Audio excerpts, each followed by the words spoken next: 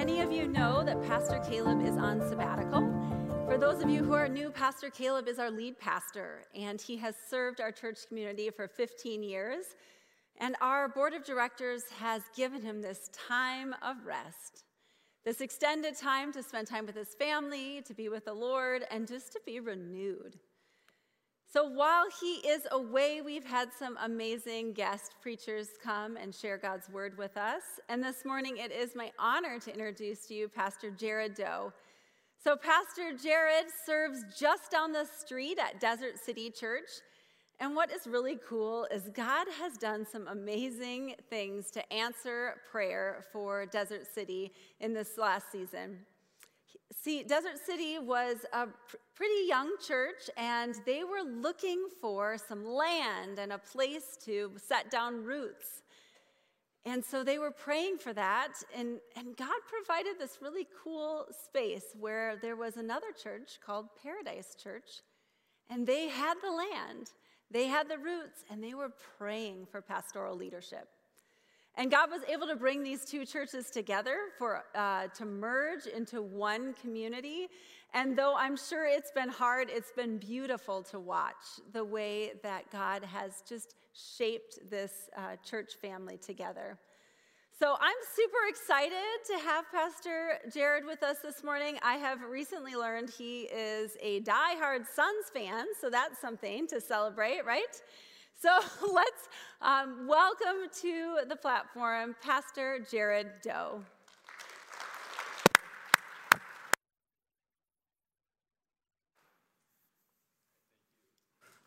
Hello, good morning. Good to see you. It's an honor to be here, and I grew up in this neighborhood, and so I have actually been able to observe Desert Springs for most of my life, and so it's an honor to be with you. I'm just so grateful for your faithful presence in this neighborhood, in this community, over the life of this church. I'm also honored to be here because Caleb is one of my dearest friends, and gotten to know him really well over like the last 7 or 8 years. I never in my life thought I would become such good friends with a Dallas Cowboys fan. But this is how the gospel works. We become friends with sinners and people who have different values than us. But I miss Caleb. I'm sure he's missed his friendship, missed his leadership in this community. And so it is an honor to be here. And I don't know, I doubt he's watching, but I just want to give him a shout out if he is. So I want to talk today about forgiveness. There is a play called The Black Angel, and it's a story about this man named Hermann Engel, who was an officer, a general in Nazi Germany during World War II. And after the war, Hermann Engel was sentenced to prison for the atrocities he had committed and overseen. He was in prison for about 30 years, and when he got out, when he was done serving his sentence, he and his wife moved to this cabin in the woods in the middle of nowhere, and were just hoping to live out their days in peace. And there was a young French journalist by the name of Morio, and he had actually lost his parents, specifically under the command of Hermann Engel. His parents were murdered. And when he found out that this man was getting out of prison, he wanted justice. He thought this man should have been sentenced to death for what he had done. And as a journalist, he decides he's going to go to the cabin where this Hermann Engel lived. And he ends up rallying all the people in the village around this cabin and tells them who is there, and the whole village is in uproar. It's like the scene out of Beauty and the Beast. And they go and they're gonna execute this man. They're gonna bring about justice. And Morio gets to the cabin first, and he wants, as a journalist, to just tell a little bit of the story of this Hermann Engel, like fill in the dots, fill in the gaps, and also just hear this man who is just responsible for all these atrocities. And as Morio gets there, he sits down, he tells them, I'm a journalist, would love to interview you. They're having this conversation, and he realizes that this Hermann Engel is terrified of him. And as they're having this conversation and he's hearing the story of what happened, he's realized that this man who was once this general is this frail shell of himself. And he is just overwhelmed with grief. 30 years in prison has transformed him. And Moriyu decides something about his hatred for this man and desire for justice gets contaminated with this thing called compassion. And he's like, we can't do this to this man, this old man and his wife. We can't just murder him, seeking justice for what had happened all this time ago. So he tells Herman, he says, I have to get you out of here. There's actually a mob that is coming, and I was sent here to hold you here until they got here because we wanted justice. But if you come with me, I'll get you and your wife out of here, and you can survive. And Herman Engel looked at him, realizing what was happening, assuming this is probably what was happening. And he said to Moriyu, I'll go with you under one condition. You have to promise that you will forgive me. You have to promise that you will forgive me for what I've done, and I'll go with you. And Moriyu said, no. I'll help you escape. Out of pity, I'll help you escape, but I could never forgive you for what you've done. And Herman doesn't budge, doesn't leave. The mob shows up, takes justice on Herman and his wife. It's a heavy story, a dark story, and a reminder that forgiveness is difficult. Forgiveness is incredibly challenging. Forgiveness is something that we learn how to do as children, and we can spend our whole life figuring out. And I have found as I've gotten older, it doesn't get easier. And the more time that passes from something that's happened, does it make it easier? With all of our technology, with all of our medicine, forgiveness is just this primal thing humans go through from the beginning of time. And it's incredibly challenging. And if you've ever been wounded or hurt deeply or betrayed, you know how difficult forgiveness is. Forgiveness is also something that is essential to our walk with Christ. Forgiveness in Christianity, forgiveness and following Jesus go hand in hand. And yet it's something that is incredibly difficult to participate in, incredibly difficult to do. I love that quote from C.S. Lewis. It sounds like a great idea, right? This is something that is unique to us as followers of Jesus. We should be people who are forgiving until you have to forgive someone of something. It's not easy.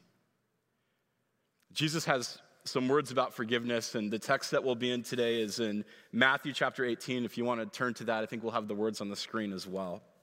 But starting in verse 21, it says, Then Peter came and said to him, Lord, if a brother or sister sins against me, how often should I forgive? As many as 7 times? And Jesus said to him, Not 7 times, but I tell you, 77 times. This might be a passage that you're familiar with. When Peter approaches Jesus, I think Peter's trying to show off how generous he is when it's so weird that he throws out a number. If someone sinned against me, a brother or sister has sinned, how many times should I forgive? 7 times? He's probably commenting on some Old Testament law that requires a certain amount of forgiveness. Some scholars say that you were required 3 times to forgive, so Peter's doubling that and adding 1 just for good measure. And then Jesus hears that, and he sees what Peter's doing, and he actually takes it and he expands it. And he comes up and says 77 times. Like he takes it and he like multiplies what forgiveness, how forgiveness should be offered. And again, people think maybe he's commenting on Genesis 4 and the story of Lamech, but what Jesus is doing is whatever you thought forgiveness was about, in the presence of Christ, it is expanded to so much more. And then Jesus tells this story. Verse 23, he says, For this reason, the kingdom of heaven may be compared to a king who wished to settle accounts with his slaves. When he began the reckoning, one who owed him 10,000 talents was brought to him. And as he could not pay, his Lord offered him to be sold together with his wife and children and all his possessions, and the payment to be made. So the slave fell on his knees before him, saying, 'Have patience with me, and I will pay you everything.' Then out of pity for him, the Lord of the slave released him and forgave him the debt."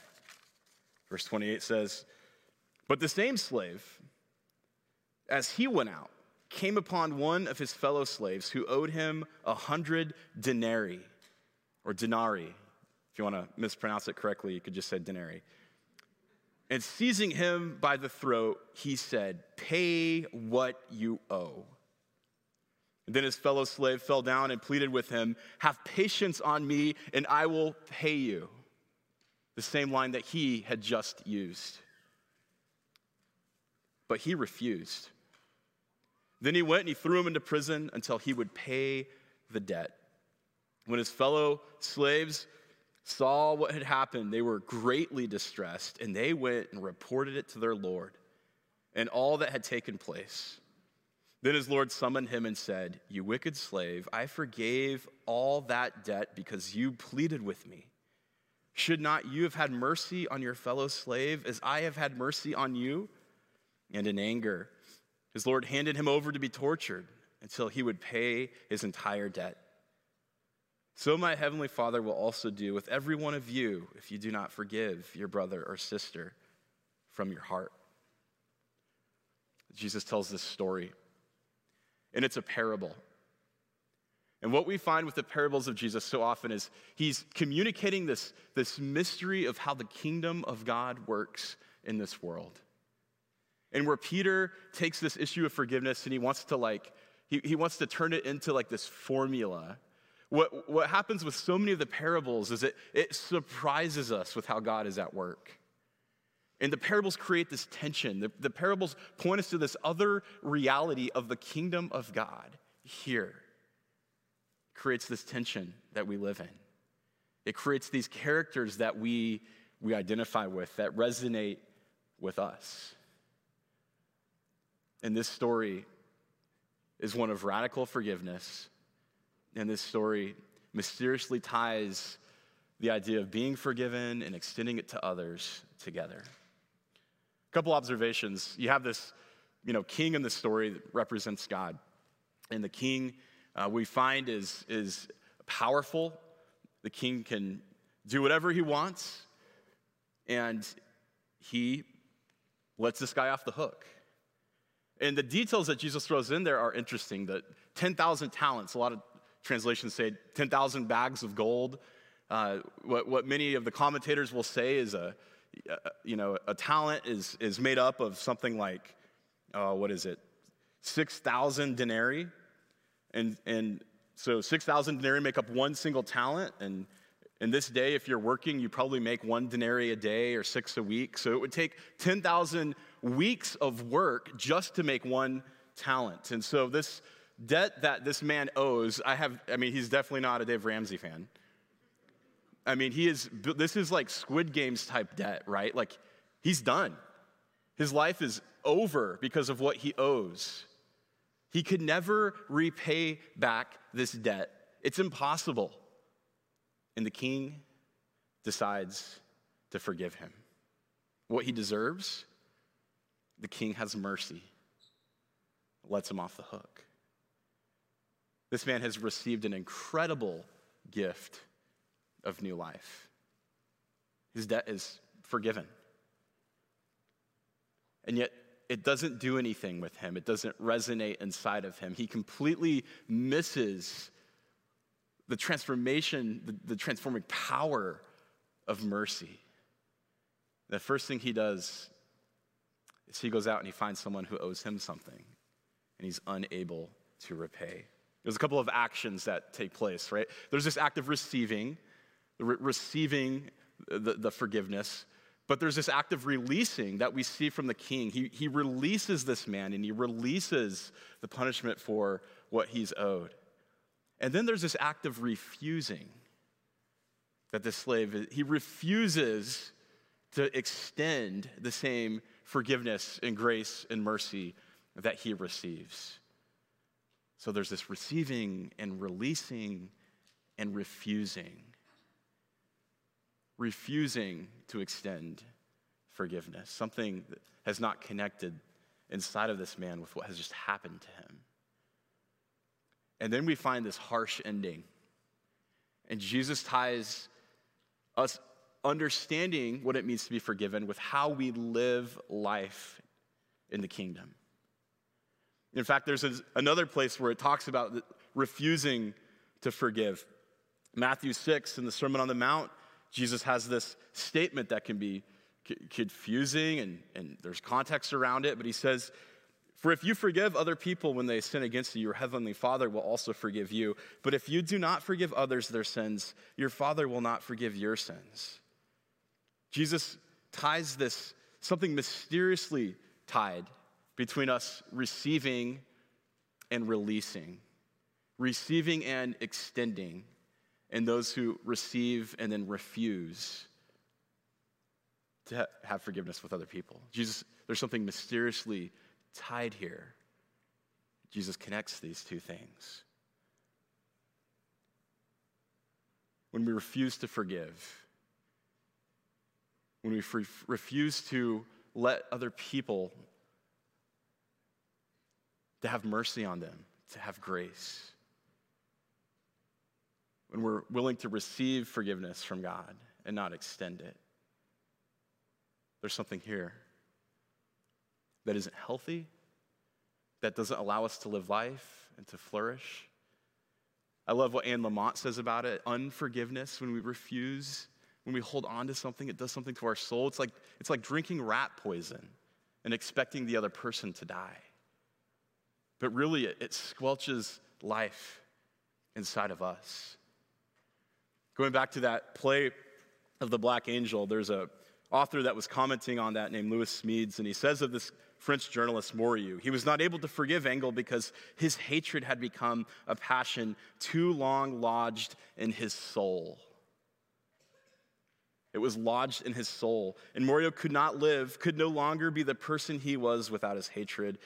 He had become his hatred. His hate did not belong to him. He belonged to his hate.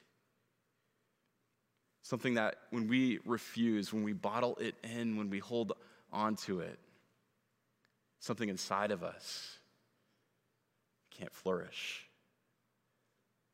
There's this refusing that happens with this slave who has received forgiveness. And then there's this releasing, this extending of forgiveness to someone else.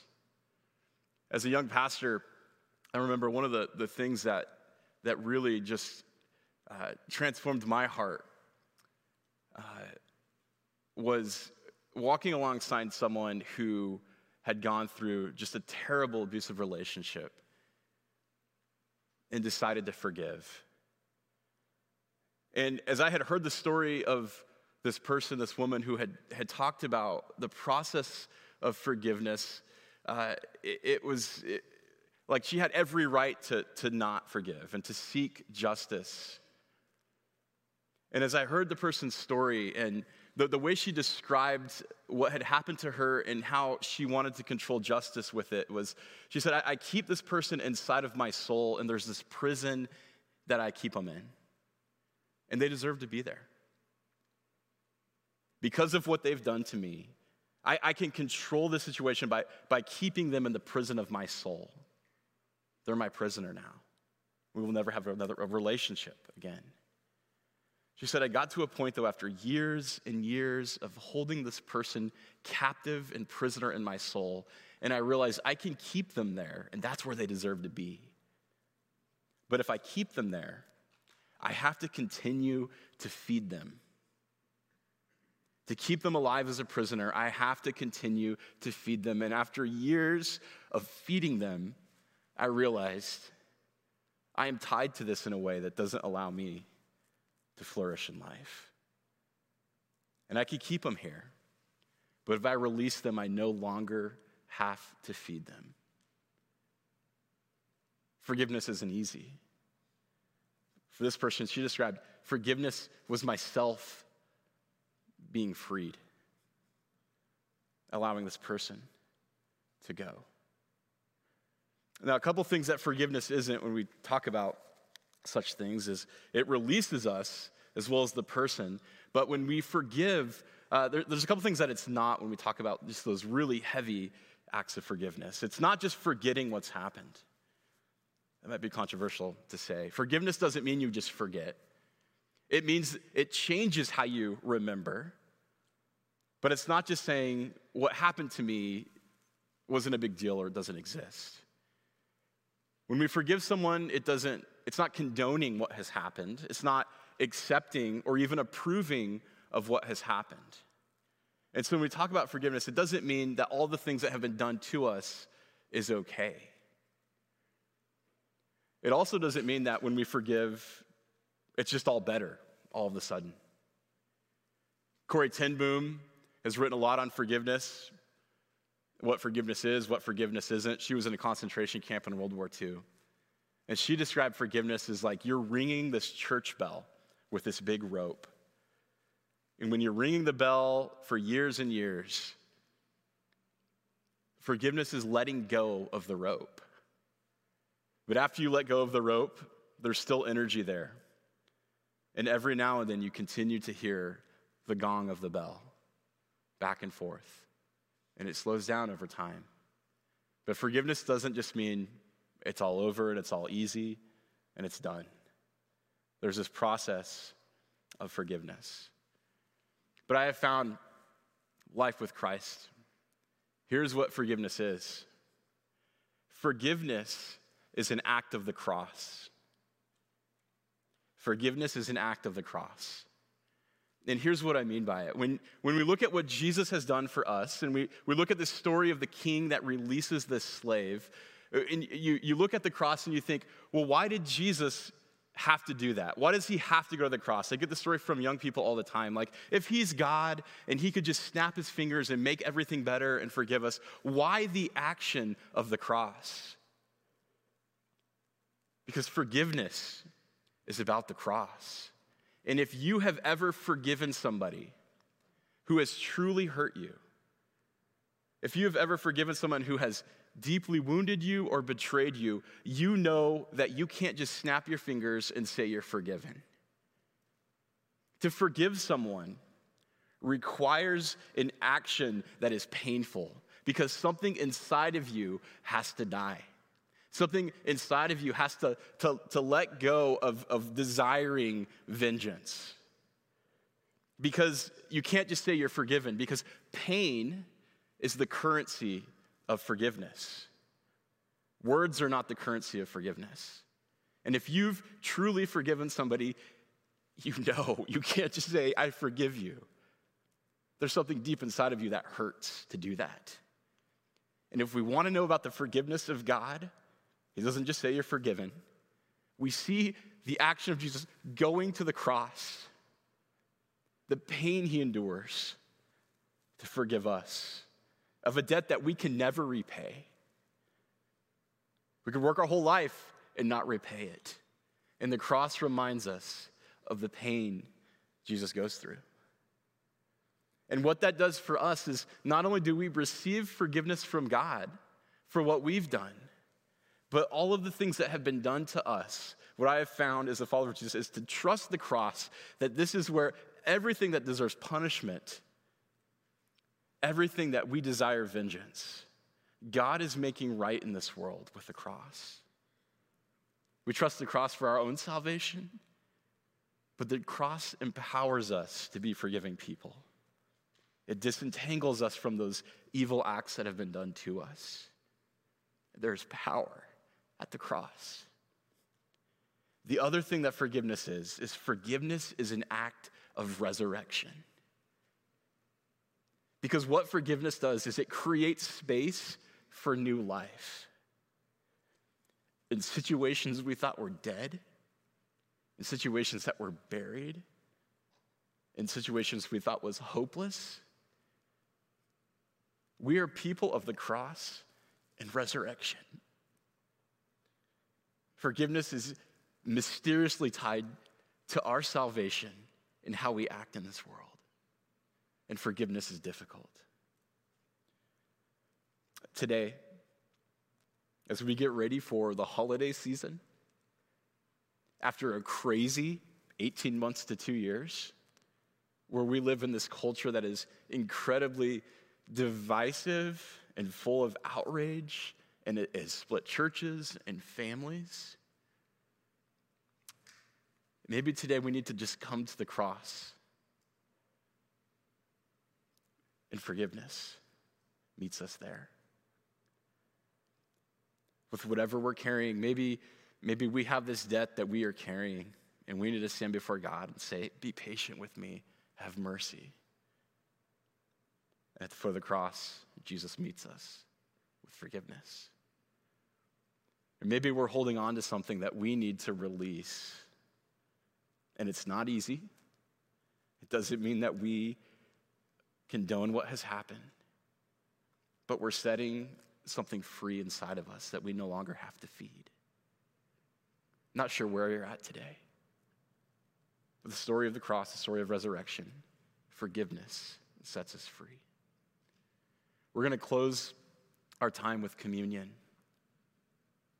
Communion is this sacred symbol that represents this act of our God who is forgiving. If you've got elements with you, we do this at our church too. I call these our pandemic-friendly communion elements. If you're online, you could grab elements at your home. This top little layer of plastic, if you open that up, you'll find the bread. But as we take communion today, I want you to just hear these words about the sacred act that reminds us of the love of Christ, how we are forgiven, how we are invited to be a forgiving people. In 1 Corinthians chapter 11, verse 23, Paul's writing and he says these instructions on the Lord's Supper. For I received from the Lord what I also handed on to you. The Lord Jesus, on the night he was betrayed, think about that line, on the night that he was betrayed, took a loaf of bread. And when he had given thanks, he broke it and said, "This is my body that is for you. Do this in remembrance of me." In the same way, he took the cup also and after supper, saying, "This cup is the new covenant in my blood. Do this as often as you drink it in remembrance of me. For as often as you eat this bread and drink this cup, you proclaim the Lord's death until he comes." I'll take a few moments here. And when you're ready to receive the forgiveness God has for us, the way of living that he invites us into is possible because of his death on the cross. We take this bread that represents his body, broken. Let's take this together, church.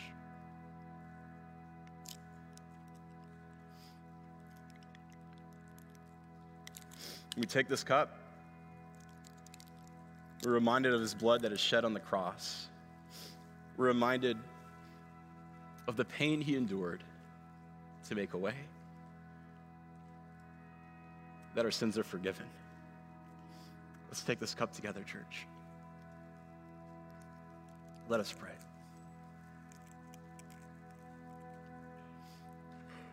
Lord, we're so grateful for your love for us.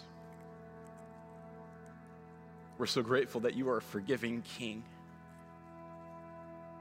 We acknowledge how difficult forgiveness is. Lord, today I just ask that you would meet us with healing, that you would give us the courage to release, that you would surround us with community to walk alongside us in the midst of those painful experiences, that you would transform our hearts, Lord. It's in your name we pray.